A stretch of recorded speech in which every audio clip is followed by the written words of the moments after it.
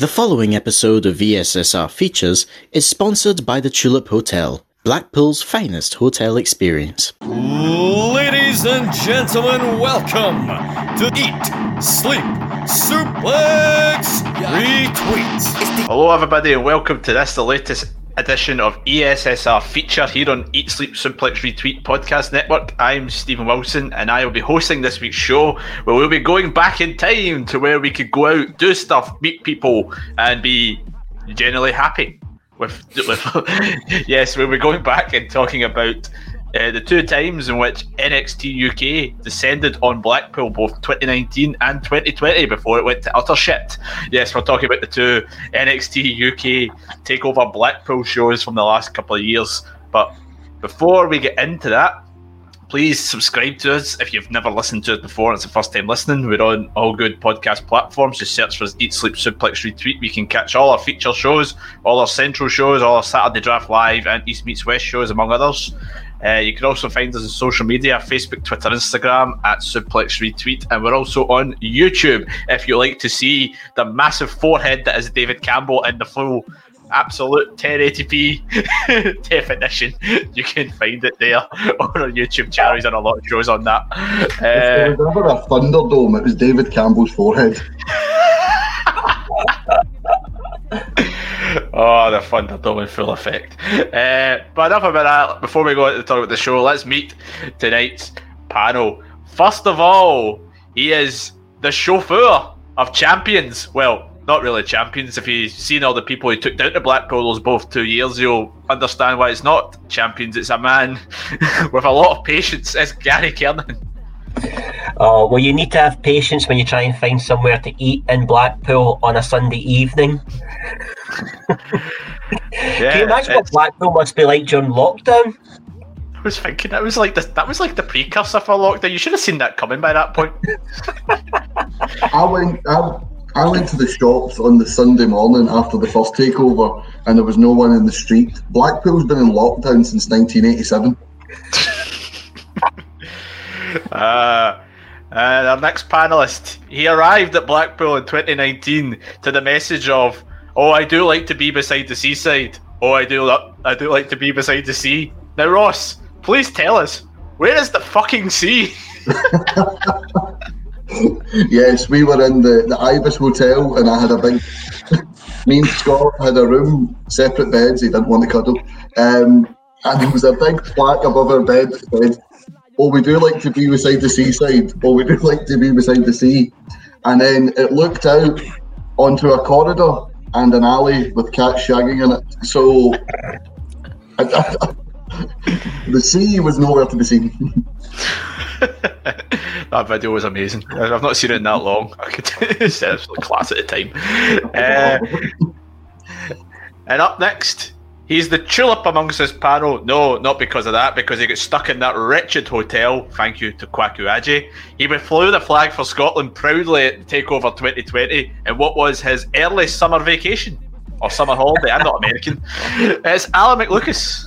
It was my only summer holiday. Thank you very much. And I had to spend it in the scene of Saw, where that was filmed. I'm pretty sure there was a murder in the room Kwaku was in. Or should I say the cupboard he was in? Not while he was there. No, Gary would have heard them. They were through the wall from each other. I got the best room in the hotel, and that's the words from Kwaku. I actually got the best room in the whole hotel. Sounds brutal. Our final panellist would have probably liked Blackpool at any of these points you were there, because let's face it, anything's better than spending so many years living in Newcastle, or just outside of Newcastle. You'll probably correct me. It is Chris Murray. So true, so very true. Yeah, it's weird to think that we're all of yous at Blackpool 1, and I think that was like pre my ESSR involvement. So we need to pause this at some point and compare seats, because I didn't even know where yous were. Yeah, were you there the first one? Yeah, I was at the first one, yeah. So I thought you were joking. As were we going to compare seats? As in you were in your recliner or something like that? You were in row Z number 5. I was in my house, but no, I was at the first one. Well, Mr. Murray, if you load up the WWE Network and you watch the start of it, you will see me featured very prominently from my seat down the front. And Gary, I will tell you, I have absolutely not gone through the whole show to see if I can spot myself. That would be madness. To be fair, everyone has been on the show, has been at Takeover, except for the one who got the free tickets.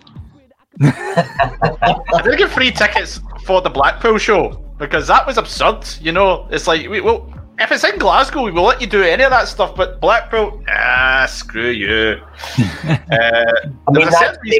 That £25 that they cost you for a ticket, Stephen, would have really broke the bank. I know. There's a reason why I didn't get a ticket for one of them. I can't remember why. Because you're a tight-fisted bastard. Oh, I didn't go to last year's one because I was saving for my wedding, which has now been delayed a year. So it's done the wedding excuse. So don't you feel like a fool? We're finding out in that for another year thanks to COVID. I know. Enough about it. I know. Tell me about it. I need to hear about it for another year. Anyway, enough about me. Let's talk about the NXT UK Takeover Blackpools. And obviously the first one was in the 12th of July 2019, which seems like an absolute decade ago.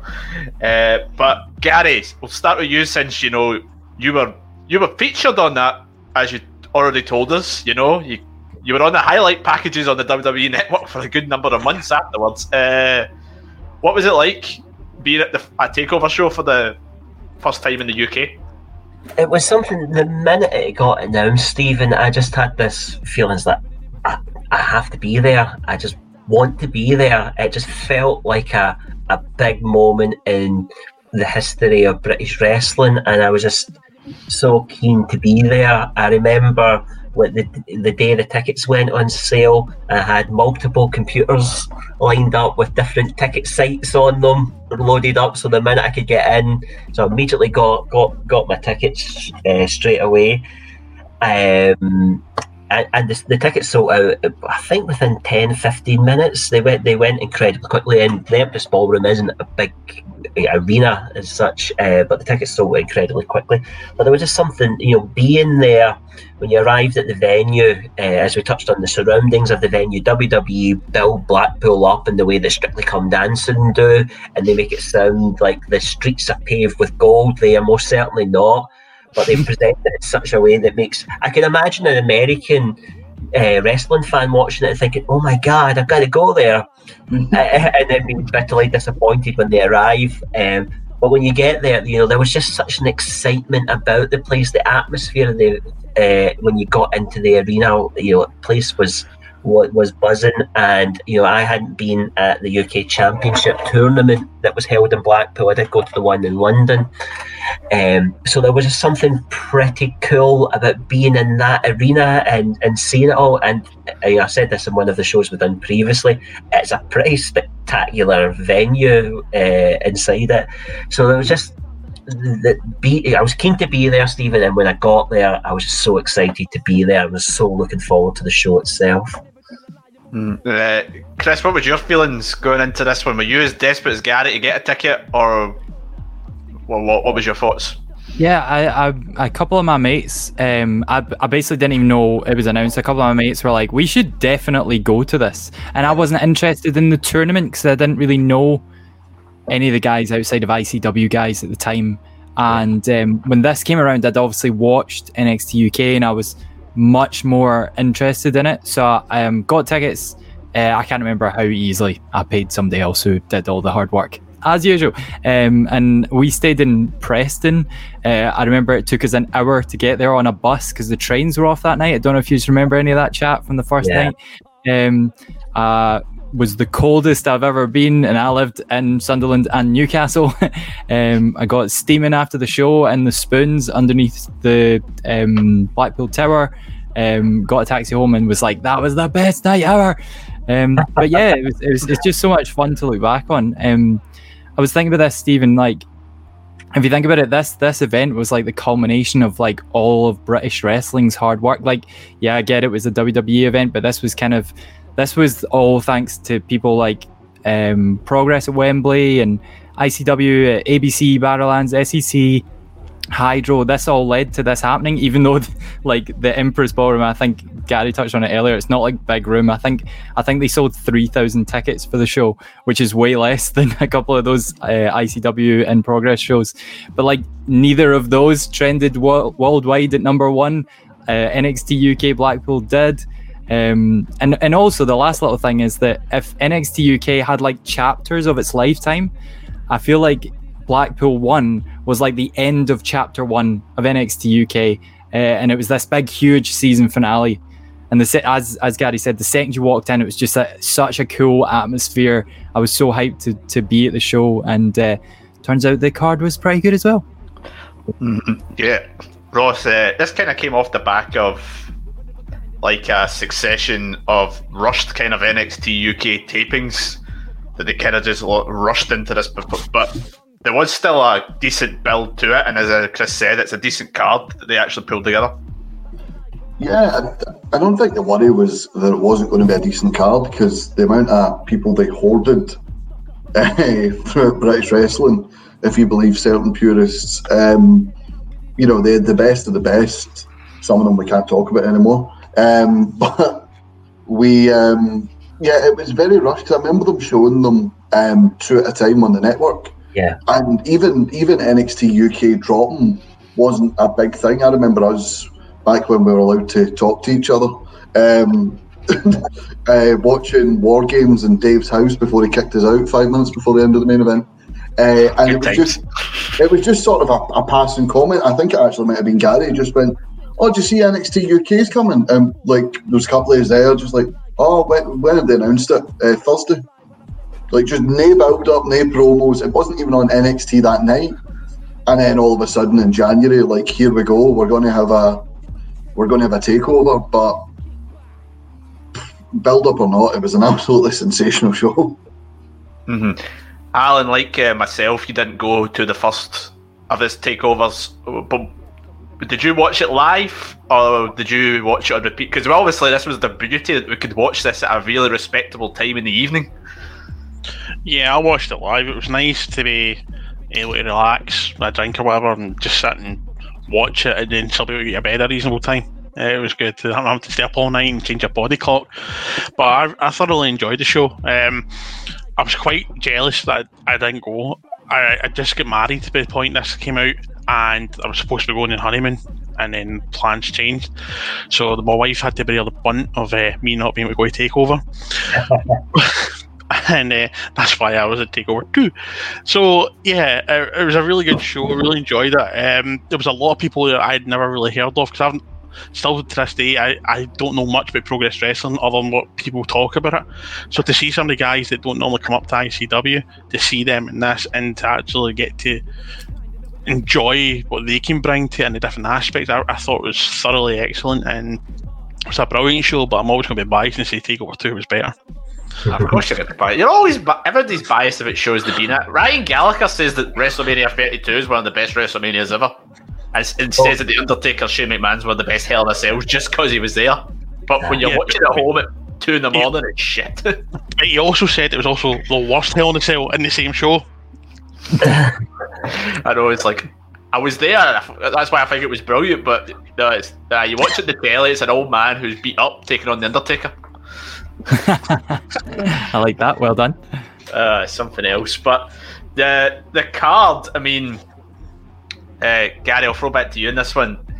Like, about a couple of years before that, some of these guys were quite unknown, but you'd started to kind of get to know them over the last, while NXT UK was in running shows as well, and two of those, one of the guys anyway, was definitely a bit more of an unknown, and it was James Drake, and his partner was a bit more known in the form of Zach Gibson. From us in Scottish perspective, he'd wrestled in ICW, he'd wrestled at the Hydro against the Lionheart and RVD, and these guys came into this opening match for the show for the NXT UK Tag Team Championships, taking on the team of Mustache Mountain and Trent Seven, Tyler Bate, and what was the Manchester City Burnley aspect of what people thought the match could have went like in certain aspects of it. But it's not really how it turned out. Yeah, this tag team match, Stephen, opened the show. It was fitted in keeping with this trend of NXT takeovers, starting with absolutely stellar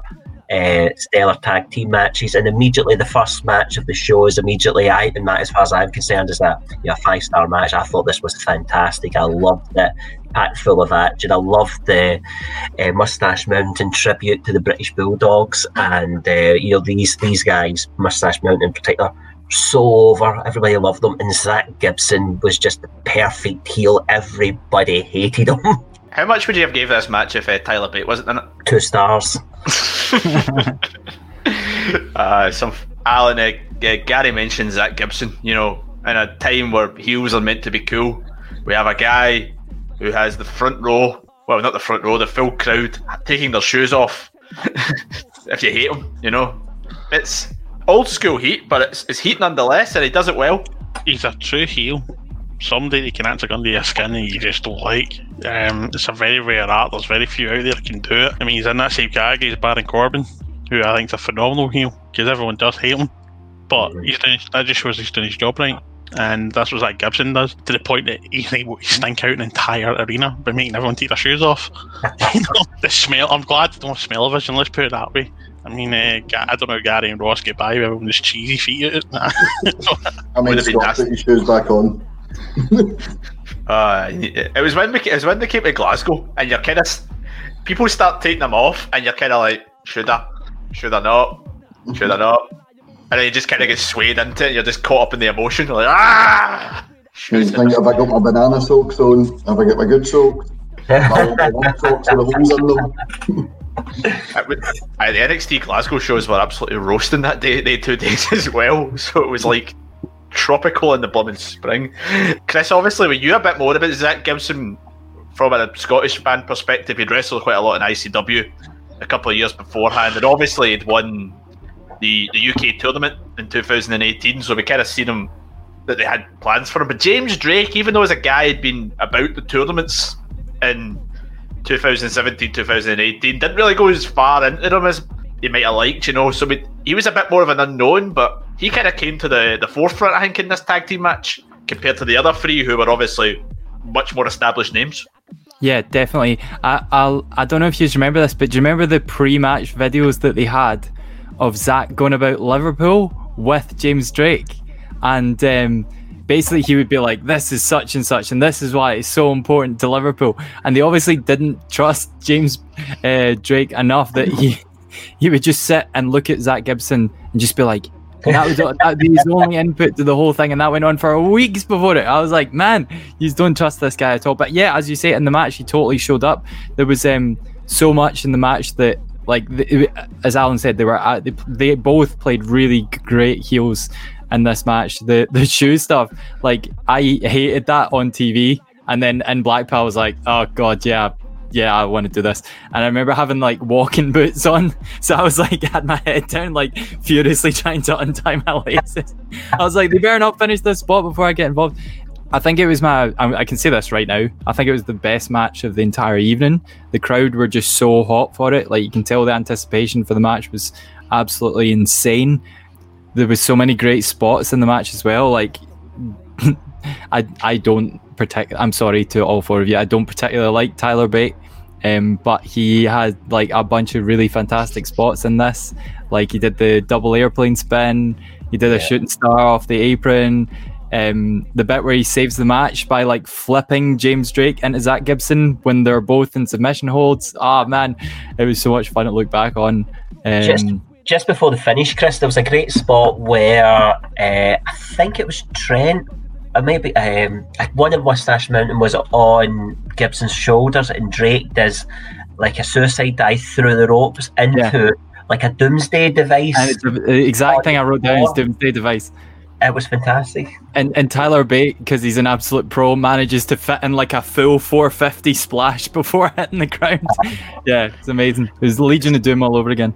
It's something else. But Ross, in the 2 years since this takeover, I mean, a lot of stuff's happened. Well, I think that's an understatement to say a lot of stuff's happened in the world. But who would have thought, if you maybe this is obviously the 12th of January. If you'd gone back to the 1st of January 2018 and then thought, in 2 years' time, Mustache Mountain's going to be not much of a factor in wrestling in 2 years' time, but these two other guys, the grizzled young veterans, are going to become one of the favourites to win the Dusty Tag Team Classic in US NXT. If somebody told you that at the beginning of 2018, would you believe them? No, They had a show in the last Dusty Cup, didn't they? They did exceptionally well. Yeah, they got the final. Mm-hmm. Yeah, we actually discussed this, the NXT Blackpool Takeover preview show, if I could get that out. The NXT Takeover Blackpool 1 preview show, there we go. One take, professional. We talked about how important it was for James Drake to come out of this match looking good, because, you know, talked about how he got no say in any of the promos. It was all Zach Gibson. You look at the guys who were in that match. You had Tyler Bate, winner of the first UK Classic, first UK champion. You had Trent Seven, the guy who trained Tyler Bate and Pete Dunne, the guy who founded Mustache Mountain, former NXT Tag Team champion. You had Zach Gibson, who had won the UK tournament the second year. The only guy in that tournament without something to like hang his hat on was James Drake. And we know WWE, they like to beat people's achievements over your head. You know, how many years after Jack Swagger won the world title were we still hearing when he was losing to Titus O'Neil in main event? This guy's a former world champion. You know, it's sound bites to make their superstars look good. And, you know, 2 years later, obviously, partly due to COVID, Mustache Mountain very cooled off. Grizzled young veterans, as you said, favourites to win the Dusty Cup, got to the final last year. Obviously, again, COVID affected them in NXT US, but yeah, I'm looking forward to seeing how they go, because it's been very stop-start. I think their title run, for as good as Gallus's tag title run has been, without the COVID aspects, Grizzled young veterans didn't have a great tag team title run. Nah, it wasn't the best. I think this is where their tag team title run peaked, but I'd agree with Chris on it. I thought it was the best match on the card, and it was a solid card, and especially what you had when you're following that type of tag team match. Chris, I'll go back to you.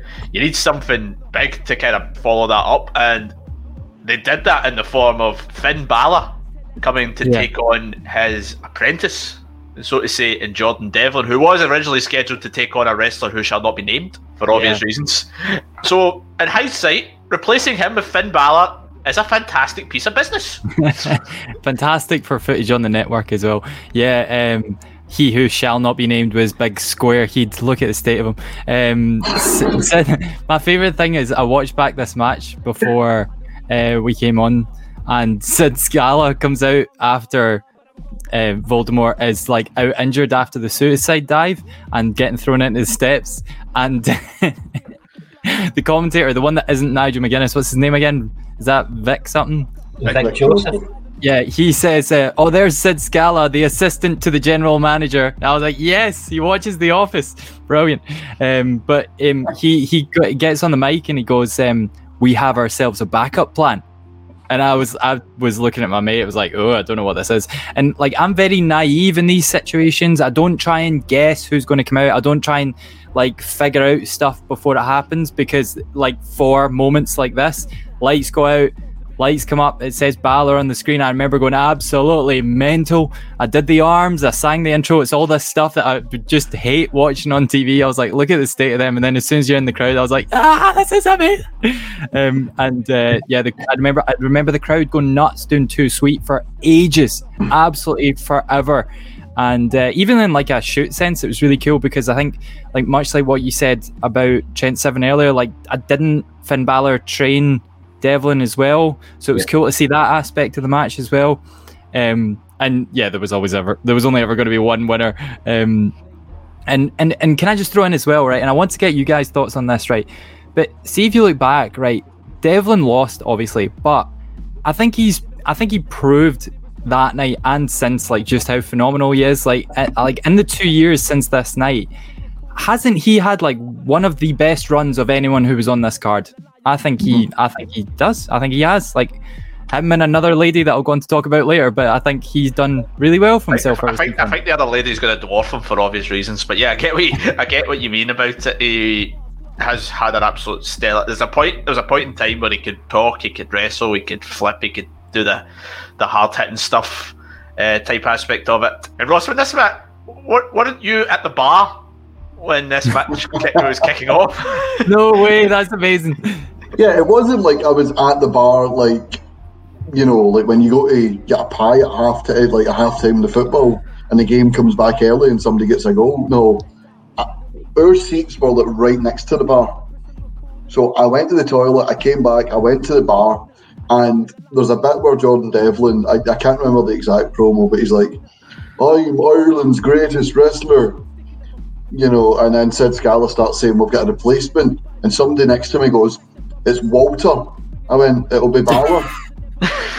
He went, why would it be Balor? And I went, why would it be Walter? From Bray County, Wicklow. Ireland's greatest export. Oh yeah, I forgot Walter was from Limerick. Aye, from Bray County, Wicklow, Austria. The Ring General.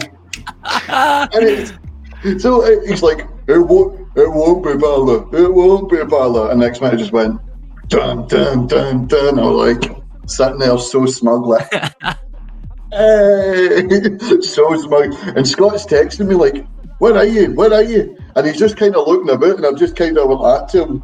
Like, 'cause I wasn't fighting back during Balor's entrance. Like, trying to carry 2 pints and just, fuck, there goes my drink.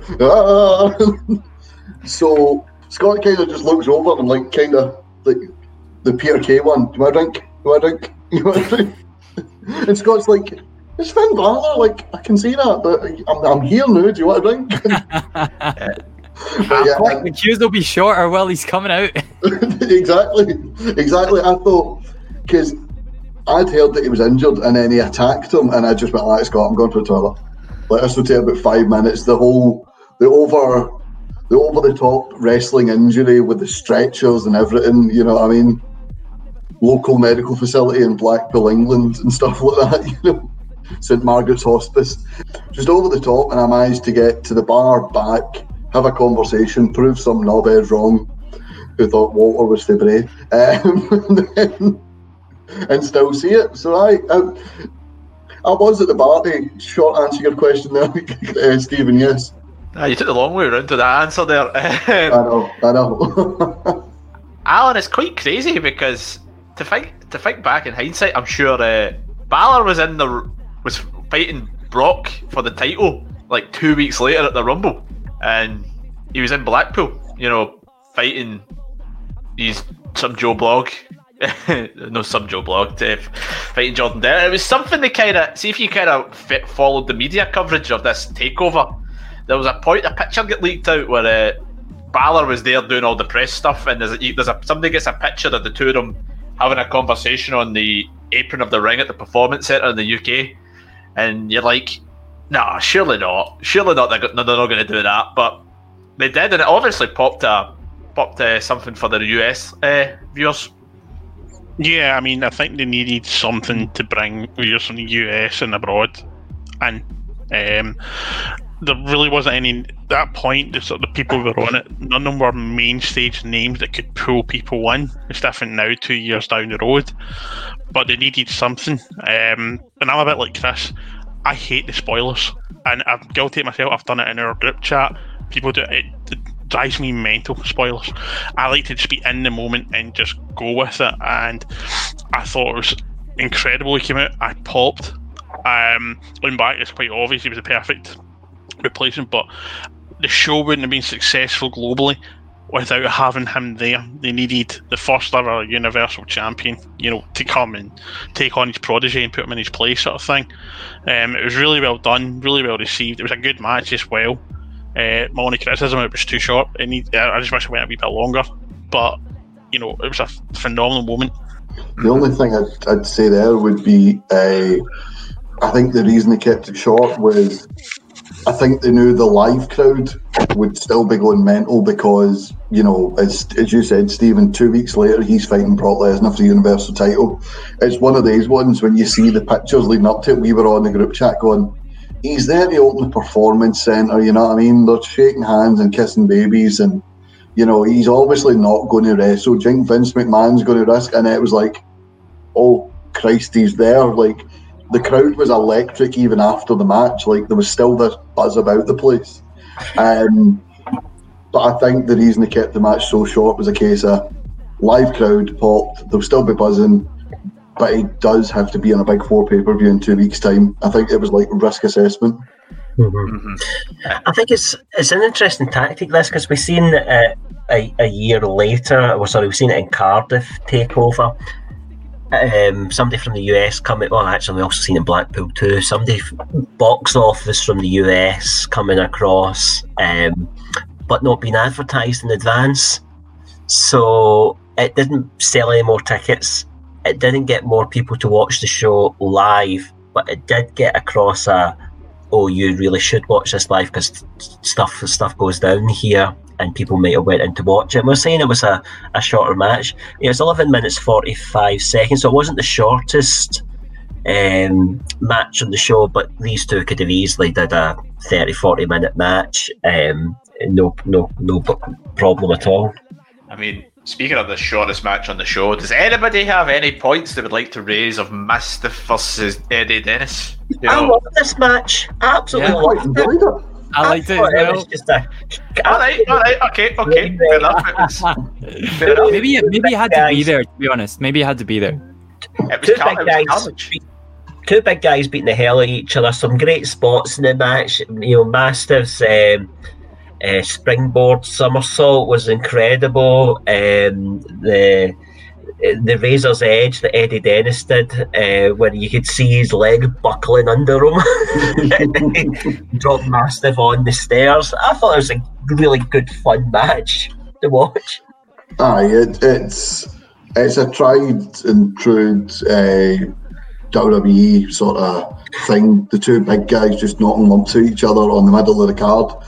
And this one actually had some impressive spots. You know, Dave Mastiff does flips and all that, which you shouldn't be able to do. Eddie Dennis looks a sort of like straight up and down guy, but he's surprisingly strong. And a lot of the spots in this match, I really enjoyed this match. I think this was my favourite match of the card. Like when I've seen it live, when I watched it back, it changed. But like just some of the spots they were hitting it with. I think it's a harder one. When you're watching it at the time on the TV. Type idea, you know, but I can understand the live aspect of it because see when you're at a live show, see when there's two guys beating lumps of each other, you know, it's something else. Do any of you, just out of curiosity, I mean, he's had like 1,000,001 injuries, you know, do any of you think Eddie Dennis could have been somewhere bigger on the card if he didn't have like all those injuries? 100%. Yeah, I think that you can look at it. I don't know whether this was like a chicken and the egg situation, but like Eddie Dennis was Progress World Champion 6 months after this, so he was a bit of a hot ticket at the time. And the build up to this match on the TV show was like they sold it pretty well. It was like, right, well, I'm really good at battering people. Are you as good at me at battering people? The Razor's Edge, I think, might have been my favourite move of the whole night. It was just, I was like, oh my god, how is he doing this? It was a bit of redemption as well because like Dave Mastiff was pish on World of Sport. Like he was just crap. Was anybody good on World of Sport? Yeah, that's true. Great. Or maybe. Grado was pish on World of Sport as well. What's his face? Crater maybe came across, but you know, and I loved Mastiff's cannonball and through the table at the end. I do feel like Eddie could have done something, but as you say, he's like totally hampered by injury. Is he like out injured right now? Is that why he's a manager? He's came back from an injury. Right. He gets injured so much, you know. He is. Which is difficult because it's like the Finn Balor situation. It's like, can you be trusted now to be something? So it's almost out of his hands as to whether he's like a good enough competitor and good enough talker to do something big. Especially because, and we'll talk about this more later on, but like NXT UK suffers from this massive issue that the champion is so much bigger than the rest of the company. Like, it's so difficult to find anyone that can be the champion of NXT UK, because that belt seems to just supersede the actual show and the rest of the roster so much. So, like, yeah, Eddie could be something. Is he ever going to be NXT UK, WWE UK champion? I'm not sure. Clip this up and play it back to you when I'm wrong. We talked, about the last match, about He Who Shall Not Be Named. He was another one. Finn Balor's, Jordan Devlin's original opponent was someone who was often primed for big things. You know, getting to the final of the second tournament, just losing out. They always seem to try to do redemption storylines with him, and then near the end of his tenure there, it was just sort of like he was there. You know what I mean? As if they'd given up with him. It's just like, oh, but he's gritty. He won't let anything get him down. Like, that sounds like the positive guy you work with. He made a very obvious statement, a number of poor decisions. One of them was taking an independent booking the night before the first NXT UK taping and getting an injury, or the week before, getting an injury and then missing that first chunk of tapings, and therefore the trains were running and he wasn't part of it. Otherwise it had been a bigger deal. But I thought this match between Mastiff and Dennis was, elevated them both, and I love, NXT takeovers. Generally, there's a wee bit of a theme to it. You always have your championship match, you always have your women's championship match, tag team title match is always there, and then you've kind of like got an upper mid card type match, and generally some sort of exhibition match. And Mastiff and Dennis were great at doing that. It was something different because you'd had two more sort of technical matches beforehand, and this was just something completely different on the show. So I thought it was really good, catering for different tastes. Yeah. I'm going to move on to the next match now. I'm going to go to Alan in this one. Alan, it was the match for the NXT UK Women's Championship. It was Toni Storm challenging the champion at the time, who was one Rhea Ripley. Now, Chris kind of alluded to it earlier in the show about a wrestler who's kind of taken off in the time since his takeover. I think since mid-2018, if you just look back at this show and then look at the trajectory, the 6 months before it, the trajectory since, there's no wrestler, female or probably male, in WWE, you can maybe argue out with WWE as well, who has evolved and grew as a star so much as Rhea Ripley. No, there really isn't. I remember when I seen her in Glasgow, like yourselves, she just had a star quality written all over her. She had that it factor, which was very, very different. And, you see what I mean? Like, for me, this was actually a match of the night. I thought it was really delivered. I think the world of Toni Storm. I think she's a world-class athlete. I think she's a brilliant wrestler, and I think she's going to go on to do amazing things, and eventually I think she will end up being Raw or Women's SmackDown's champion in the next 5 years, as will Rhea. But Rhea's kind of this up-and-coming generation's Charlotte, which is why they put her for WrestleMania last year, because they both have that it factor. And Rhea, for me, when she finally does transition to the main roster, whatever that means these days, she's going to be the pinnacle of that division, and everyone's going to have to come up to her level. And it'll be a long time before I think we see anyone coming up to really challenge that. I mean, Toni Storm's brilliant, she really is, but she's just short. She's a bit like Tamina Bailey. She's fantastic, but she's not the top of the mountain. Speaking of Bailey, I'll go into Gary. And Gary, we Rhea Ripley, when WWE signed her for the Mae Young Classics, you could tell that they knew there was something in there. Maybe it wasn't as obvious, especially in Rhea's first Mae Young Classic. But the likes of Toni Storm, 6 months earlier, Toni Storm wins the Mae Young Classic, chooses to go to NXT UK to cash her opportunity, does not. Oh, this is what this is, but she essentially enters a tournament and doesn't win the tournament, and then is coming into catch up, essentially coming into this one. Do you think the way they did that with Toni Storm going into this match maybe made her momentum feel a bit flat than it should have been? Yeah, I think so. I think so. I can understand why, because giving the title to Rhea, making her the first champion, made her something a wee bit like making Grizzled Young Veterans. They needed the belt more than Mustache Mountain. Sorry. So I think that it helped. But it's so fascinating, and one of the reasons I love doing these shows is when you look back and see where they are now. Because at this time, to me, Toni Storm was the star, and actually in terms of status in the company now, I think Rhea Ripley's star is shining much brighter than Toni's at the moment. This match was given an A rating by Bleacher Report, so it's certainly up there with others in terms of quality and so on. It was a good match. The crowd were really behind Toni, and there was a great pop when the title was changed hands and she came victorious there. But I thought, we said earlier on about somebody's Grizzled Young Veterans title run peaking at this show. I think the same could be said of Toni Storm's run in NXT UK here.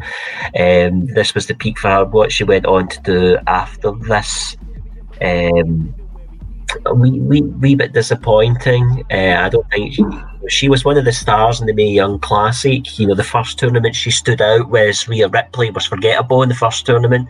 The second tournament, as she said, Stephen, she won it. She looked like she was somebody that the company's going to strap the rocket to. A year and a bit later, she's not as far ahead as I'd thought.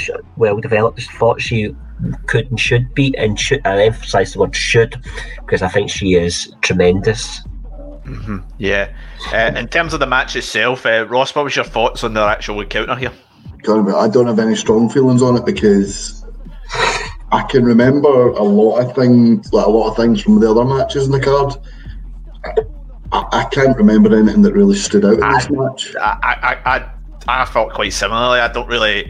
I would actually quite feel to say no disrespect to any of the ones involved, really, but see the 3 takeover shows, or most of the takeover shows. Sorry, I don't know. It might be 3, maybe more. I guess 1 or 2. I can barely remember a lot of what happened in the women's matches. Don't remember much from Toni Storm's defense against Kaylee Ray. I can't remember what the women's match was. We'll talk about it later on in the one takeover Blackpool, actually, off the top of my head. And the triple threat at Wales and Cardiff. Was it Cardiff? The triple threat was sorry. I'll get myself mixed up. The triple threat's one. So any of those 3, see, they're all quite forgettable. I don't actually remember what happened. I can't remember the match. It's because you're hosting this show sitting drinking. It's not like Campbell doing quiz. It's not like Campbell doing Quiz Showdown. You're like Terry Wogan in Eurovision. I wish I could critique you guys like Terry Wogan critiques the people, as I nearly spilled my drink. Chris, do you remember anything about the match? Yes. All right, yes. I never got a fucking word in about my opinion. You took it. I remember it. Ross, on you go, Ross. Thank you, Chris. You're a great host here. Just on the star power of Rhea Ripley, that we're talking about. See something I think that makes her stand out, and it's something that we say about a lot of people that have star power. She's got a great theme music. Like in the era of WWE where there's so many generic themes, hers is so different and so like captivating. Like as soon as you hear it, you're like, that's Rhea Ripley. It's not like the Women's Royal Rumble. I love and hate at the same time, because you hear the old theme songs and you're like, oh yes, it's Kelly, it's Layla, it's Michelle McCool. Whereas like you hear the music and it's just like and you're like, is that it's Dana Brooke, okay. And you don't get excited. Rhea Ripley has a star quality there, and again I agree with what Gary said as well. This is where Toni Storm NXT UK peaked, and I think a lot of that has to do with the crowd. This was a first pay-per-view for a lot of UK fans. There's not been a main roster WWE pay-per-view in the UK since 2003, and that was Insurrection and Rebellion. They didn't really count. They were like the Super Showdowns of their days. Yeah. There's one NXT takeover that's been there, which was London in 2015. So for a lot of people there, it was the first time they got to see title changes. We're so used to house shows where, if you went in the day of the hardcore titles, Raven would lose it at the start of the night, but by the end of the night he'd won it back. So it didn't really matter that he lost it. Whereas here we've seen a tag title change hands, and then we saw a women's title change hands. So good match, but I can't remember anything about it. Like to just be like, oh, this moment stood out for me. Now back to Chris. Do you have anyone, Chris, that Ross did not mention? Here's the issue, right? I really, really, really hate Toni Storm. I just think she's mince. Like I hated her when she turned up at ICW. Well, yeah, I'll go into her in a wee minute. I hated her when she turned up in ICW. I hated watching her live. I thought, again, in the run-up to this match, I loved just discovering Rhea Ripley and being like, you're absolutely amazing. Rhea Ripley's probably my favourite wrestler in the last, 3-4 years. She just came out of nowhere to be amazing to me. No disrespect to the Dead. I think that Toni Storm reminds me of Ashley Mazzaro. Just yeah, punk. Just basically doesn't have a gimmick. I know that she won the, Petrofac Cup to get the title shot from Rhea, and I just wasn't interested in her at any point. I'm really happy that this is her peak and it was downhill from here because I just thought she was a bit mince, and nothing I wanted more than for Rhea to retain in this match, because in the whole run up to this show I was just like, yes, she's amazing, she should go very, very far. She was the bigger wrestler, she was the better wrestler, she had more technical ability, you could see it in her moveset, and then when Toni won I was just like, should have seen this coming, this is rubbish. Toni's argument in the run-up to the match for why she should beat Rhea was, I've lived here longer than you, and that was it. I was just like, get out of here. Such a Brexit. Yeah, it's such a Brexit. Such a Brexit argument. Like, I've lived here for so much longer. Aye, whatever. But thankfully, it didn't stunt Rhea Ripley's growth. As we have seen, the other night on Twitter, I saw that Rhea was trending after having a particularly good match in NXT. I can't even remember which of the various brands, but I was just like, yes. Raquel Gonzalez, the last woman standing, man. Yeah, and I was just like, yes, I'm so glad that she's still doing amazing. Just send her to the moon. She is my favourite thing in wrestling of the last few years. Yeah, talk about somebody who I was interested in going into this pay-per-view though, or this takeover, was the WWE UK champion Pete Dunne. And Ross, he came into this one with a very, very long title reign, and I remember around about the time you talked about the NXT UK preview show earlier on, and there was a lot of doubt on that preview show of whether Pete Dunne was going to walk out the champion and whether his opponent Joe Coffey was going to actually beat him and end the reign. That seems like a silly argument now, looking back on it 2 years later.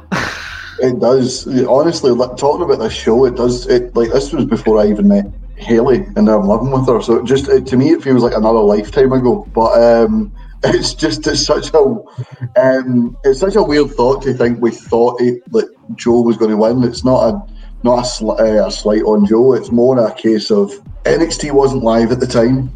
It was only an hour long. The UK title wasn't being defended on US takeovers, and all the UK stuff was taped 4 months in advance. So we were like, right, he's got to this stage with the title. He's not going to lose it at ICW Fight Night. He's not going to lose it. Fight Night. He's not going to lose it at Spaceballs. You know what I mean? Or he's not going to lose it. He's not going to lose it on a taped NXT or a taped NXT UK, because when he loses that title, it has to be a wow moment, because the danger you run when you get to these amazing length title runs is, how do you end it? How will you take the title off them? And I think because we thought this was the first time NXT UK was going live, that we just thought, he's losing it here. They're going to, they did the big Balor pop to get people in. They did, the tag team title tournament. They'd done, the women's title change. They had the two big lads knocking lumps at each other. You're like, how do you top that? How do you end that show and send everyone home happy? You end the longest title reign in WWE at that time. And it's silly to think back now that we know what we know, that we ever thought that was going to happen. Aye, but one thing to mention, Alan, is give credit to Joe Coffey. He went 35 minutes with Pete Dunne, and he didn't look too bad actually coming out of it. I thought it was one of the better Joe Coffey performances I'd seen.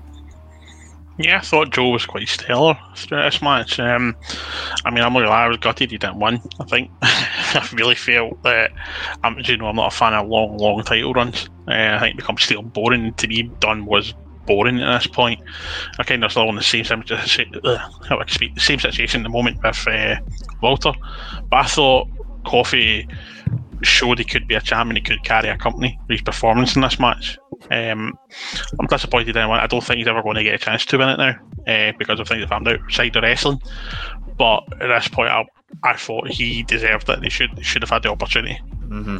Yeah, Gary, Pete Dunne showed that he was rightfully the place he'd been in that UK division for pretty much the full time it was there. You know, he pretty much got himself onto a pedestal. I think it'd been mentioned earlier on that it was hard not to put him on that one, just the level of performances he was putting on the brand.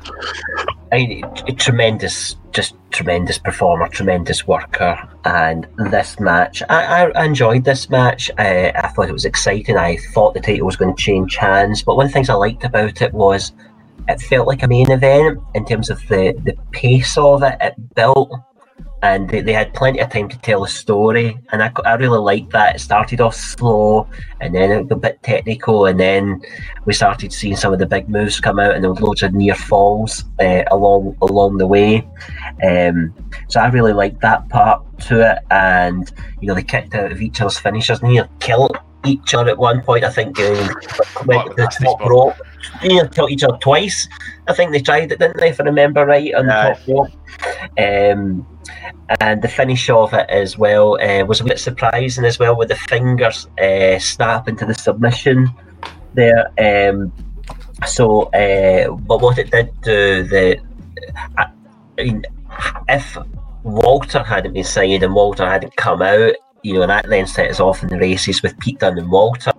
If that hadn't transpired in a sliding doors moment, I still could see the title of changing hands then, because then it would give you, Pete Dunne could then potentially chase the title, or Tyler Bate could come back into the title picture to freshen things up. But we had this cracking big new feud, Walter and Pete Dunne, and the debut of Walter. There was a massive pop in the arena that night. Massively excited about that. Loved it.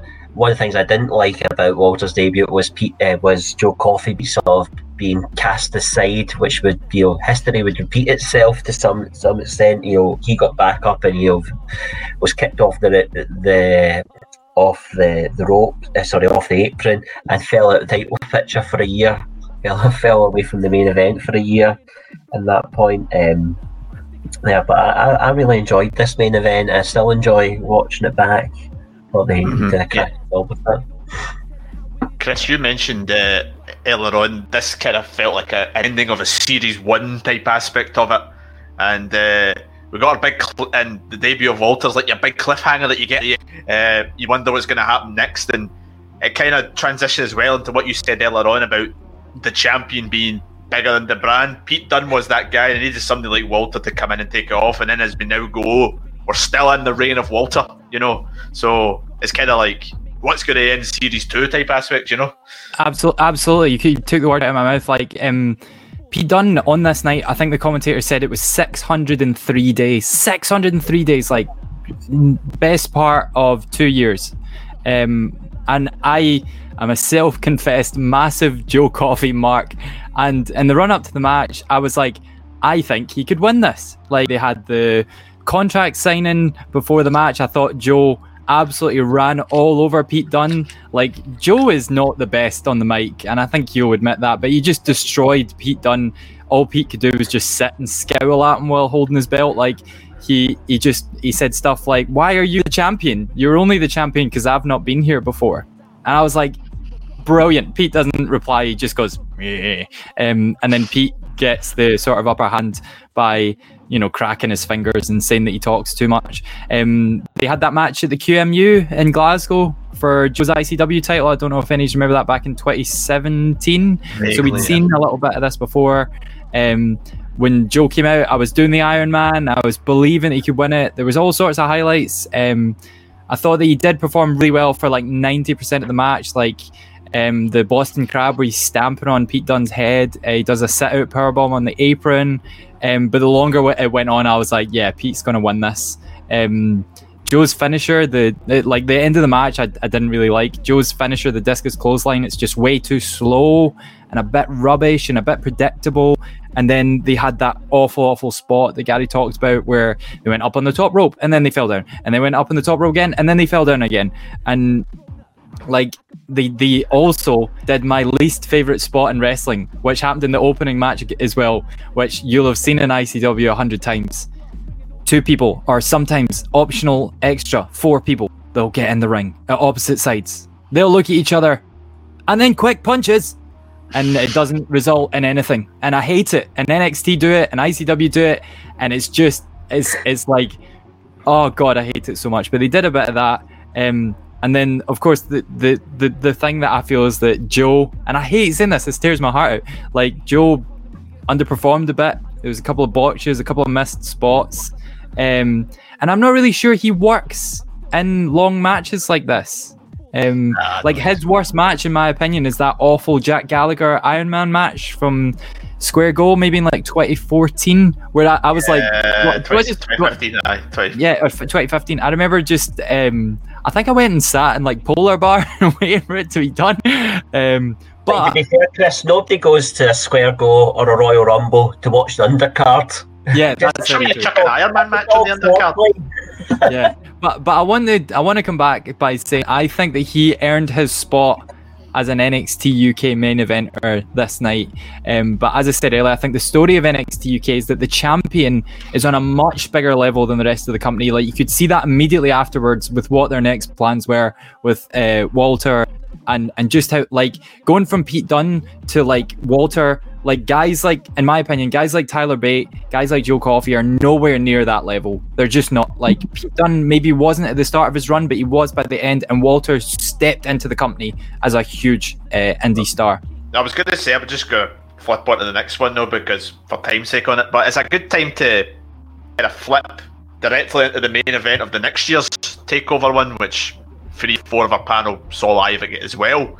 The Walter Joe Coffey rematch. Joe Coffey getting his rematch on Walter. You know, it was kind of like deja vu, long champion.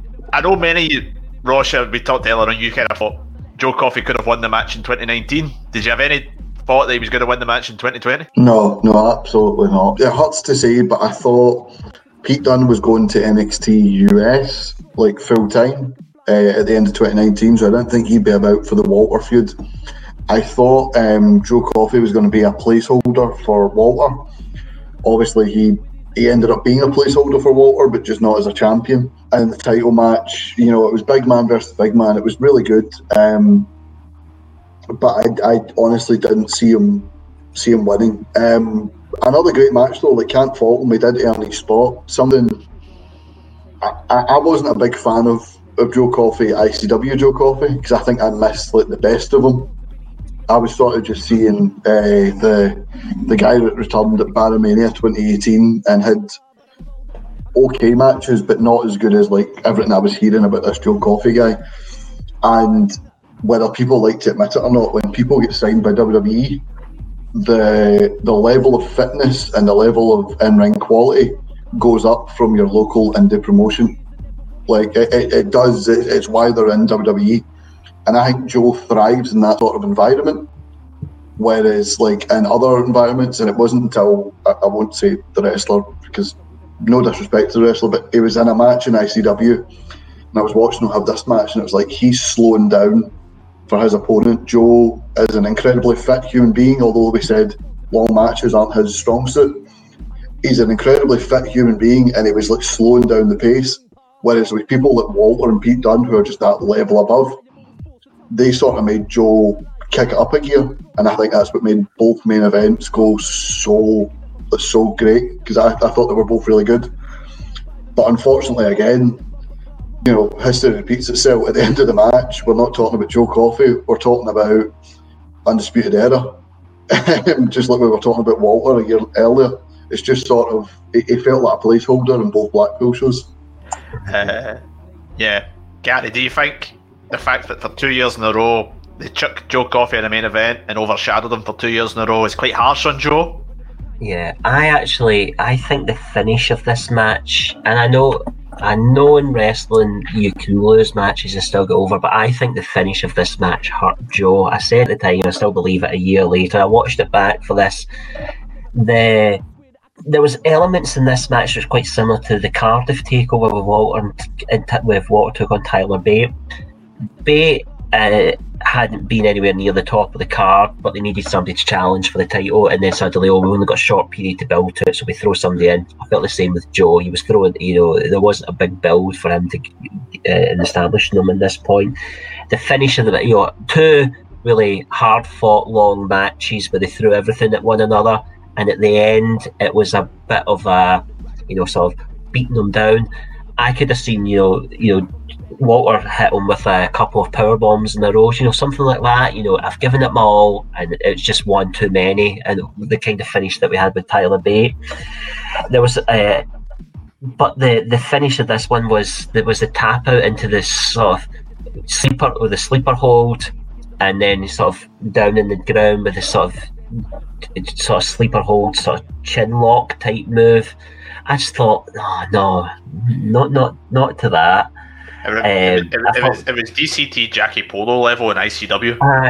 It was a move that you see so often in wrestling that it becomes nothing. It's like a headlock for that very reason, Stephen, or an armbar. Not an armbar. Suicide dives are now going in that way. You see them so often, they become nothing moves. I think both wrestlers actually have moves that they should never do again. I agree with Chris with the Joe's finish of all the best of the bells. He hit Joe with this. Joe hit Walter with that move a couple of times, and it didn't look great in terms of the false finish. And then Walter should never do that big splash off the top rope. It looks horrendous as far as I'm concerned. Gary, I've named it the doggy splash, because he assumes a sort of dog position and then just jumps up, and it looks mince. It looks like it's just a belly flop, isn't it? Yeah, it looks horrific. I hate it. Like, I get that was like the third last move in the match, but it was so terrible. I've only ever put one good one, and I think it was in the match with Pete Dunne, and it was for a false finish, I believe, where he just decided, fuck it. Like, didn't do the dog position. He sort of did more of a cat-like position in this one, Chris. He nearly falls a belter in doing one splash, I remember. He decks it completely. It's absolutely mental. But Alan, and even though it kind of take away from Joe, still must be cool seeing Undisputed Era come out live through the crowd in Blackpool. Yeah, I mean, I forgot Kwaku, and I just said to them, over there, I just get a feeling they're going to appear. And I asked them, and I just thought, I can just see it happening. And we were joking, like, imagine if we see Undisputed Era and Hockney isn't there, because he's like the biggest mark for them out. And what was amazing about it is just how quickly they appeared. Because you have that couple of seconds and you think, right, are they ending up nothing? And you're like, no. And then it was the way the screaming started. You heard a murmur, because Gary, Quack and I we're to the left of the bar, and if you're looking from the stage out, we're like to the left of the ring, and you started hearing this screaming coming from the back in the night, and the scream getting louder and faster, and it more powerful as it comes along, and the next thing you just see this wave of hair, and it's Adam Cole sprinting, and then you just see the other body, you just see parts of the bodies coming over, and then they just take out Walter. It's just like, oh my god. And I'm sitting here, I can't believe, half an hour early, I'm standing under Triple H, like, oh my god, I'm not even looking at Tyler Bate getting a 10-minute round of applause, which my name's still too short. I'm going, oh my god, that's Triple H. That's Triple H, right? And then you see Adam Cole, who for this point was the best wrestler in the world. Honestly, they were just untouchable, and I'm like, they're in Blackpool? Really? How? But Blackpool's a place of greatness. They sell it out so well. It's like they went to it's like you want to come to Blackpool for a weekend? Like, When you come to Blackpool for 3 minutes work. Blackpool is like the Kirky of England. You know, it's like really? Whoa. Yeah, I said it and I mean it. But like, it's not special. I mean, and it's like, oh my god, the boy from Paisley. Biggest town in Europe. Biggest town in Europe, mate. I love how you said we saw this flowing hair coming from the crowd. You're like, it certainly wasn't a Gary. Well, to be fair at this point, you know, like Gary was behind me. I was being the big mark, going, "Oh my god, running to the front," sort of thing.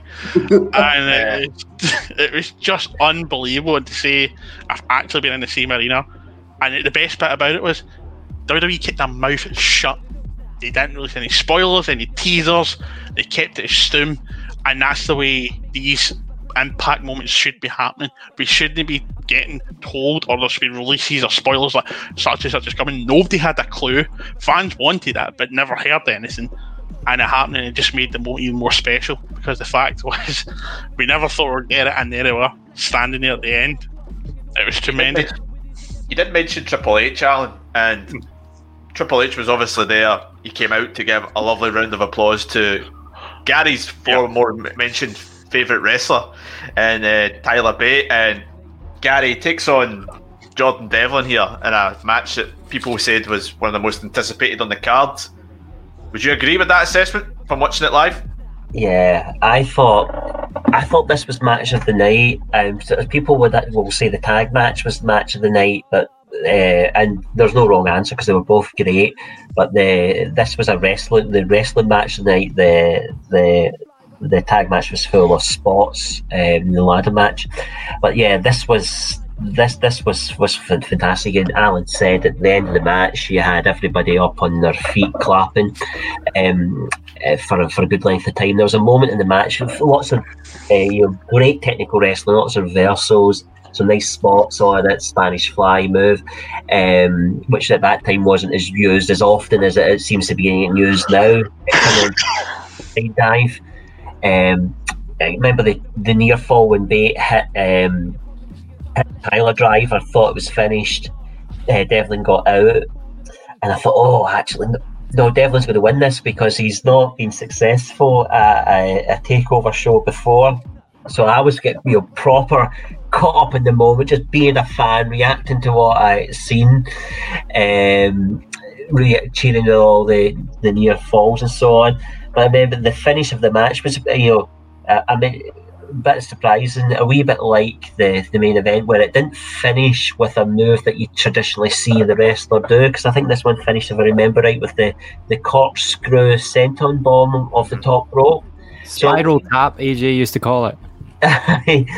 So it was a move that, it was a wee bit surprising to see it finish with that, but I thought it was a cracking performance. I really enjoyed this match, and something that, if anybody's not seen it, go back to it. But when you actually, you take two of your most talented wrestlers and you put them in the ring, good things happen from it. And when during the match there was lots of "This is awesome" chants, "Fight forever" from the crowd. Folk were eating it up. Chris, as good as a match, can you forgive a good match like this to have your fisticuffs that you said you didn't like? There was a good bit of that in the middle. Do you know what? This match, obviously I watched it back, having not been at the event. Like, Tyler Bate and Jordan Devlin are really well matched. I loved Tyler showing off his strength throughout the whole match, picking him up above his head. Like, Jordan Devlin did an amazing surfboard.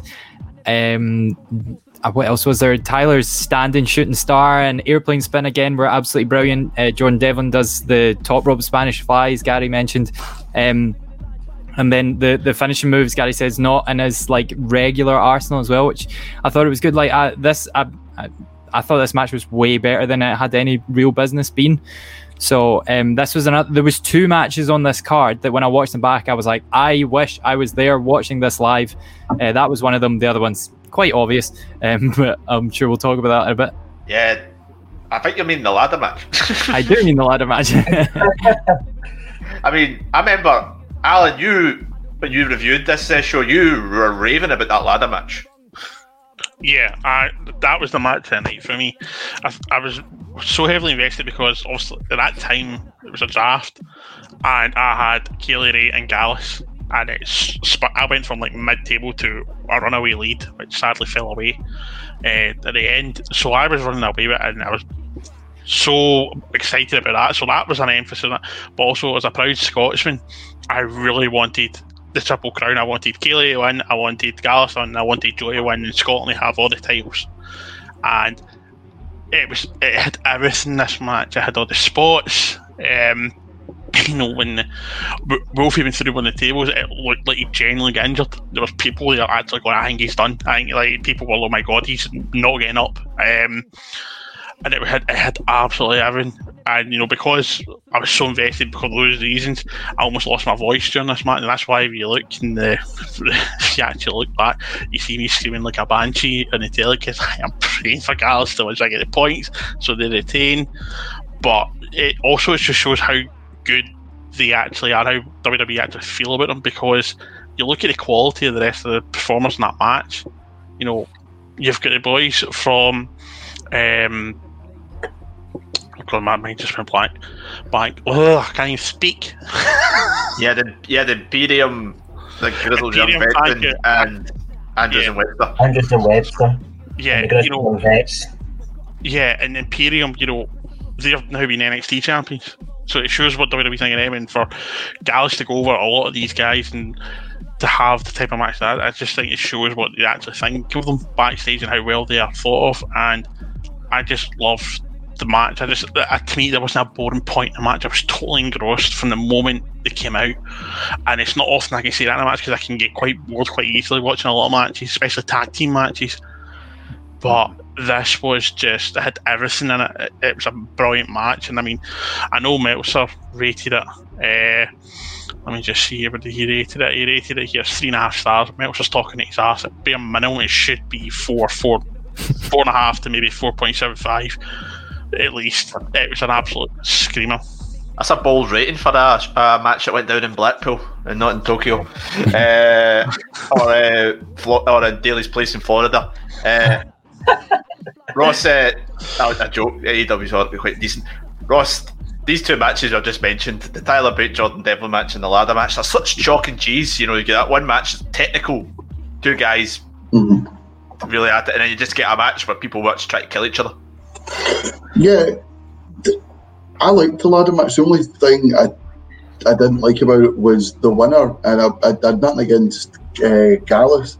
It was just the fact that they were building this whole, the Undisputed Prophecy, Undisputed Era had all 4 belts, and then all of a sudden, they're going up against Imperium, and you've got Walter there as a champion. They're thinking, right, they're maybe going to get the tag titles, because I think around about this time, did Keith Lee not win the title around about this time from Roddy?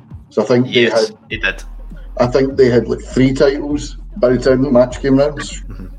They had about 3 titles when the match came round, and then I thought they were going to put, the tag titles on them, and it would be like this big thing where it'd be like tag champs and world champ of the brand, and the other guy just facing off. But like Alan said, there wasn't a dull moment in the match. All 4 guys, all 4 very different teams. You had the flippy shit, to give it its technical term, Webster's and Andrews. You had, Gibson and James Drake. No wonder they don't let him speak, Chris. I've completely forgot his name now. You had their technical side. Fabian Eichner is just a freak of nature. He's got the technical side, he's got the high flying side. Yeah. The old JBL saying, moves like a cruiserweight, hits like a heavyweight. And then you had Gallus, Wolfie's no stranger to swan-tomming off the top of a cage. So many different styles, meshed so well. I think every single person got a moment in that match. There was nobody in that match where they were just there to get belted with ladders. That used to be Bubba Dudley's role. He used to get belted with ladders. He would then do the thing where he'd put the ladder on his head and spin, and then put somebody through a table, and that was it. That was all Bubba Dudley did. Everybody did something new. And as you said, Tyler Bate, Jordan Devlin, they went 22 minutes. I honestly thought they went shorter than that. It didn't feel like 22 minutes. It was amazing start to finish. And, you know, these were the final 3 matches. It was Devlin Bate, the tag match, and then the main event. And every match just kind of, I felt, delivered. Chris, obviously, you mentioned just there that this was that match tied the ladder match, and this one came to you. What did you really like about the ladder match? I just thought what the guy said. Yeah, well, what Ross said, like, it was the perfect combo of wee flippy guys and your big power guys, with even a few guys occupying the void in between those two styles of offense. There was loads of great, like, tag team moves as well. Like, even before they got to all the tables and ladders bits, like, they did that for a good bit at the start, which I loved. I just kept thinking, like, I would be going mental if I was at this match live. Much like Tony Storm, I don't care at all about Flashman. Like, they're just an awful. He got a doing from the crowd in those Glasgow tapes. He got ripped. Well, I don't know if I was with you guys or not, because we've been to a fair few IZW shows, but Flash Morgan Webster did a Barrowlands show. It might have been a Square Go. I'm not sure exactly, but I was with Stacey, another ESSR member, and I was like, he's mince. Like, look at the absolute state of him. And then at like half time, Stacey went up to him, was like, Chris thinks you're mince. And I was like, yeah, I'm sorry, Flash, you're just about rubbish. Chris critiquing the wrestlers. I know. Hello. But like, see in typical dumb fashion from Mandrews, he is in a position to win the match and he flips off the ladder onto Mark Coffey instead. I was like, such a Welsh Jeff Hardy. I was like, that just sums you up. Like, Nigel McGuinness literally screams, "What are you doing?" I was like, the absolute state of this. You had the amazing, you kind of touched on this, the amazing Imperium combo moonsault ladder springboard thing, which I thought was brilliant. They had the bit where all the ladders were in the ring. It just looked like a building site for a wee bit with just ladders upright. And five ladders at one point. Yeah, it was mental. And then everyone in their ante goes through the table. Eventually the Gallus boys win it. And yeah, I, much like Alan, kind of don't care much for retentions and title matches because it makes you think the match was pointless. But this one I was like, that match was amazing. Yeah, Gary's in. You want to add about that ladder match? Yeah, there's one thing. Just to say, Alan, you mentioned Meltzer. The Bleacher Report that I was looking at gave this an A rating, this match, which I think is much more deserving. But there was a great moment outside the ring because it was just in front of us, Alan. You probably remember the massive ladder. You've got the two tables set up, I think, between the ring apron and the barrier. And you had the idea was Mark Coffey was on one side, I think Wolfie was the other, and the Andrews and Webster were going to go off either side and go through them. But Coffey's table broke. Just with a line on it. So the two of them, I think they did a kind of Spanish fly type move. Both of them landed in Wolfie. And it's like, and I seen that, I just thought, fuck that. I don't get paid enough to have the two of them fall on top of you. It was a great spot. I think the boys have said everything else, Stephen. It was a match that was just full of action. It was frenetic from start to finish. And actually, it was some, again, I mentioned it earlier on about Mastiff and Eddie Dennis match when we were talking about the first takeover. It was just completely different to anything else we'd had in the show before. It's completely different. Yeah, it was something else. I thought it was chaotic exuberance. I thought it was, to use a fancy word, I thought it was quite a lot of fun to watch. Now, Ross mentioned obviously the Tyler Bate Devlin match lasted about 21-22 minutes. The opening two matches on this show lasted less than that combined match, 21 minutes and 30 seconds, a minute less. There was Kaylee Ray defending her title against Tony Storm and Piper Niven, and Eddie Dennis taking on Trent Seven. Now, this might just be me, and I'm not a hater of Eddie Dennis for the sounds of it. I really like Eddie Dennis. It sounds like this show I really don't like Eddie Dennis's matches. It just has to be, he's really unlucky. But aside from a sore looking Razor's Edge delivered by Eddie Dennis onto Trent Seven from in the ring to outside, pretty much, I don't remember very much from these two matches. Is it just me? That's because there's not much to remember, Stephen, and particularly the build-up to this match, which seemed to start because they looked at each other in a nasty way. There was no build to Trent and Eddie wasn't up to much, but the one thing that pissed me off about this match is that spot you talked about looked absolutely devastating, but it wasn't the finish. You know, if I have to throw some cunt through a razor's edge over the top rope onto the floor and that doesn't beat them, how the fuck are you going to beat them? With a next stop driver, Gary. A next stop driver. It's more destructive. And that should have been the finish of the match. It was utterly devastating. That should have been it.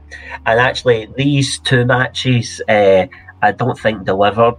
And you know, when you look back on it, just as well the other three matches that we've spoke about hit it at the park, because you could have been talking about TakeOver Blackpool 2 and or looking in a very, very different way with two of the matches under delivering. Alan, correct me if I'm wrong. If I remember at the time, the day after this takeover, you were quite high on the women's title match, the women's triple threat. I mean, with a year's worth of hindsight on it, do you still have that opinion? If I've got your opinion correct there? Your opinion's correct. I think now, not as much. I think because, as I briefly mentioned, the reasons for the tag team match, that was more my impetus towards this.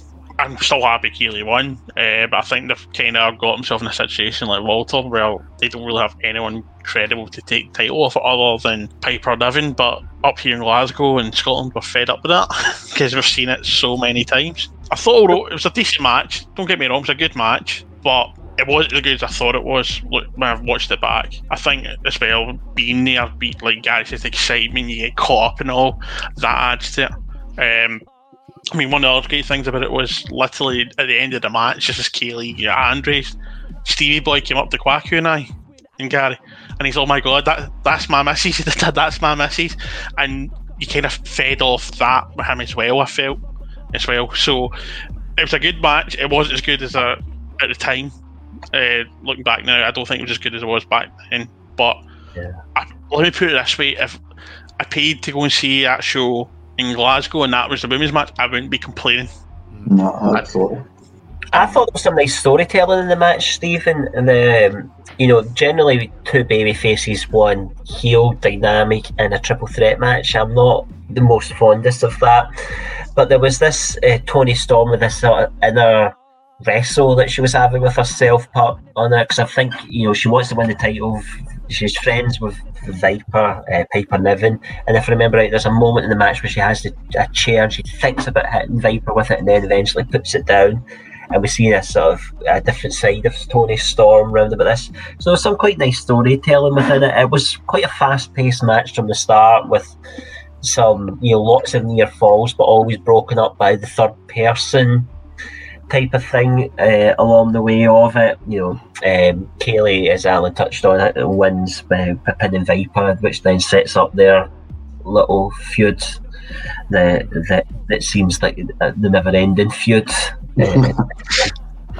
Yeah, I mean, Alan mentioned about if this show was they did this match in Glasgow and added Toni Storm into it. Like, I know Chris probably was one guy who wouldn't like it, giving his opinions earlier on the show on Toni Storm. What would you have to say on this, Chris? To be fair, the last line of my notes is I didn't hate Toni as much as I did last year, but much like what Alan said, I was like, I don't really know where they go with Kaylee Ray now. Like I don't think anyone else in the company is good enough to beat her at the moment, but I'm a bit done with her as champion. Exact same thinking as about Walter. Like, the match had some good spots, like Kaylee Ray's gory bomb's amazing, like Piper, I'm calling them by their WWF names because it'll just get confusing otherwise. Piper did the Canadian Destroyer, which was clunky, but overall was pretty good. Storm Zero on Kaylee Ray, and then another one on top of Piper as well, which was really cool. And then the finish with the sort of like Toni did a really good frog splash, I thought, which led to Kaylee Ray stealing the win. But yeah, I was like, though that's it then. This match, that's the end of it, unless they're bringing in somebody else. And I'm looking at the British independent scene, and I'm trying to find someone else because I'm like, oh right, well, that's run its course. And I don't know whether I'm thinking that because I'm a big ICW fan and we've seen every possible combination of every British woman already. And I also have 4 lines of Trent versus Eddie, which I'd like to share with you. Good Dragon Mask, Trent's dead popular, Razor's Edge outside the ring, Holy F, and Next Stop Driver to finish. That was it. Ross, have you got any more than 4 lines to add on these 2 matches? I mean, Chris said his wee pop at Tony Storm. Not a pop, but just I'm not a Viper, Piper, whatever she's going by fan. I just feel that the whole gimmick is that she is not your stereotypical women's wrestler. I'm not like most girls. Exactly. Exactly. Not Nia Jax, come on. I know. She gets through a match without killing someone, you know. Nia can't say that. I don't know. It doesn't grab me. We've seen every possible combination of her and Kaylee Ray, you know, be it with, you know, against Casey and the cage match in the sold out Hydro, or be it, you know, with Tony Storm here in Blackpool, or, you know, just whatever. You know, they're always good matches, but we've seen it, and the Viper character, or Piper Niven character, is just that of, I'm not your stereotypical women's wrestler. But in the year 2021, which we're now in, there isn't many stereotypical women. You know, you've got the likes of Rhea Ripley, you've got the likes of Ember Moon, you've got the likes of Charlotte, who's like a really, really amazingly athletic wrestler, and quite, like, not stick thin like the Attitude Era's 90s brand panty sort of thing. I just think her gimmick is stuck in like 2009, and maybe it's just because I've only seen her work in ICW and WWE UK, where we constantly see her v Kaylee Ray. Like, it's like John Cena, Randy Orton levels of repeat, where it's 2 people that are really, really good in the ring and 2 people that are really, really good together. But I just don't want to see it anymore. Like, if it's advertised, I'm pretty sure I can miss it. I've not had a Randy Orton John Cena match in a couple of years now. And I don't want another one, I'm going to be honest. Although during this feud with Randy Orton and the Fiend's going to summon John Cena for whatever he did to him at WrestleMania, and then that's going to be the feud. It's going to be Fiend Cena versus Randy Orton. Book it, Wilson. Book it. I'm involved. My Cena t-shirt's just over here. I know. If I forget that you're the John Cena marker. One member of the John Cena fan club. Yes. But 2 takeovers, you know, different level. Fair to say, different levels of takeover, different levels of buzz from each of the 2 of them from start to finish. Big important question to ask you all is 2019, 2020. What's your favourite NXT UK Takeover Blackpool show? Couldn't have a word at there. I'm going to have a cop out here. Can I have an absolute cop out? What? I think 2019's the better show, but the 4-team tag match is the best match over both shows. That's a fair opinion. I thought you were going to say, can I say 2019 because I was there? No, it's like Leonard and Big Bang Theory. Original over next gen, but Picard over Kirk. Completely cop out of it. Very fair. Alan, what's your thought? 2020.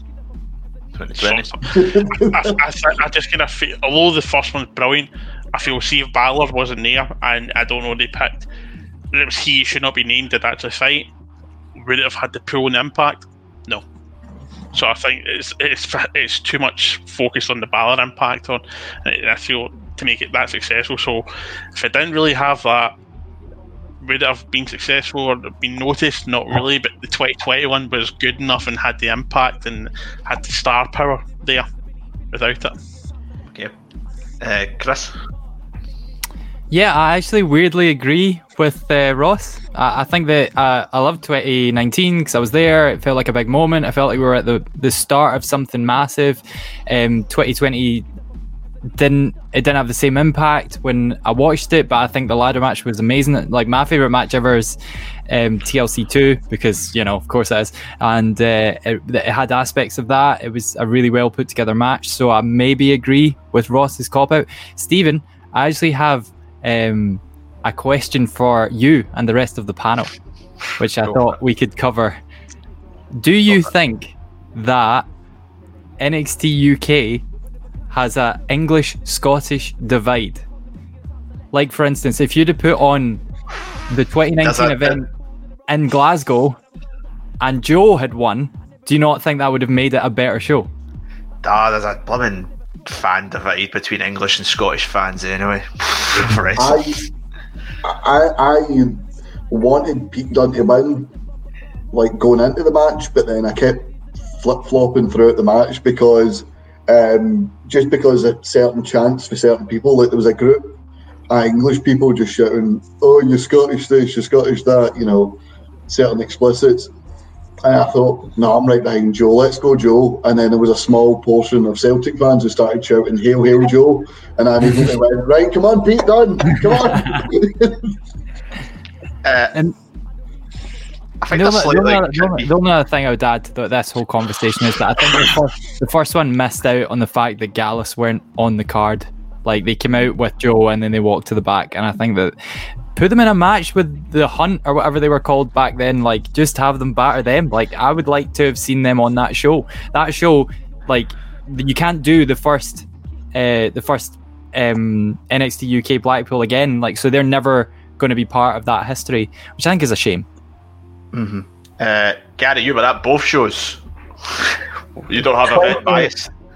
2019 for me, I think when you look at the card, you've got five matches which delivered, and for the second one, I think it's 3 that done that. I mean, there's no right or wrong answer to it. They were both fantastic shows. If anybody's listening to this that's not seen either of them, go and watch them. You're going to have a treat. I think both shows you got the chance. Are you watching Vince McMahon? There's some cracking wrestling amongst this. There's something for everybody in all these shows. There's they both have the excitement. You know, you take over Blackpool 2, we've got the Undisputed Era popping up. Blackpool 1, you've got Walter debuting, and you've got Finn Balor's surprise appearance. I think both fantastic, but 2019 for me edges it slightly, Stephen. Yeah, I like the 2019 one. I could kind of swither slightly to Ross's cop-out, which now appears not to be so much of a cop-out. Seems to be quite an informed opinion. I thought the tag match may have just edged the ladder match, though, but the ladder match is great. But they are 2 very good UK takeovers, and we may eventually soon see the scheduled next takeover show from Dublin, NXT UK Ireland. It's Takeover 23. I think it's going to be 2023. Who knows? And there's no point predicting it. It's going to happen at some point, and we're going to get to see it soon. But yeah, 2 great takeovers to try and digest in this roughly around about an hour and a half, and I think we've done a good job going through that. As part of this late NXT Takeover Ireland, when WWE try to sell T-shirts to people in the Republic of Ireland with big Union Jacks on them. I wonder why not a single T-shirt sold. It's risky tactic. But yeah, those were NXT UK Takeover Blackpool 1 and 2, which we've covered here in this latest ESSR feature show, which is available every Tuesday here on the platform. That was, while we were recording, voted best roundtable discussion podcast on Scottish Wrestling Network. Voted by fans. Hey. Competition, no one. We beat Inside the Ropes, Chris. Yes. I've got split loyalty here. So yes, well done, Tiz. But you can catch all the stuff on the features content every Tuesday. We've got ESSR Central out every Thursday where we discuss the latest stuff in wrestling. We've also got so much great content on the podcast side of things, on the YouTube side of things, so much there. Subscribe to either of the 2 to catch all of that and David Campbell's forehead. Hi, David. He's going to hate me. And you can also find us on social media, Facebook, Twitter, Instagram, at Simplex Retweet. Next week on ESSR Feature, David Campbell's going to be hosting, actually, as he goes through with his panel, the best Royal Rumble moments ahead of the event on the 31st of January. And we've also got a look back in a couple of weeks on 1 year since Drew McIntyre's big Rumble win. So that's coming up here in January. But until then, I'd like to thank my panel. First of all, Ross McLeod. Thank you very much. And you can look out on YouTube, coming soon, just before the Royal Rumble, the third Royal Rumble quiz for the first time is part of the Quiz Showdown family. So who will win? Will we have a different winner from Scott or David? Probably not, because they're both in it. But it should be a good laugh nonetheless. To Alan, thank you. Thanks, mate. To Chris, thank you. Thank you, Stephen. I have some parting thoughts I would like to share with you. NXT Blackpool 3, right? So it's going to be in about 10 years. But how about this? How about NXT UK expands further? I know that I think some of you in here might be football fans. How about, right, Blackpool FC's rivals in the Fylde Coast Derby, Fleetwood Town, who only reformed in 1998. They play at Highbury Stadium, which is 20 minutes down the road from the Empress Ballroom, which in WWE's eyes is definitely still Blackpool. Highbury Stadium holds, Empress Arena or Ballroom holds 3,000 people. Fleetwood holds 5,300. And I saw this and thought, that could be an option. Only issue is, definitely can't be in January, definitely can't be outside. All the wrestlers just freezing their absolute balls off. Or if you want, I think they're called AFC Fylde, who have just built a new stadium which holds 6,000, called Mill Farm Sports Village. Bigger capacity, better facility, built about 5 years ago. NXT UK Blackpool 3, I think that they should maybe look at these venues. Main evented by the Black Ice match. the ice scraper on a pole match. And finally to Gary, thank you very much. Thank you, Stephen. It's been a fun look back at a time we could actually go to the wrestling. Yes, we'll hopefully get out this year at some point. Look, maybe, who knows. Pray for the vaccine quickly. I've been Stephen Wilson, and we will see you next time. There now follows an enthusiastic advertisement for Quiz Showdown. Hello guys, welcome to Quiz Showdown. I'm Daniel Campbell, and in this show you're going to see the members of the Eat Sleep Suplex Retweet team go through a very strange quiz. We don't know what the heck's going on with it, but you're going to have to watch to find out. Go check out on the YouTube channel now. That was an enthusiastic advert for Quiz Showdown.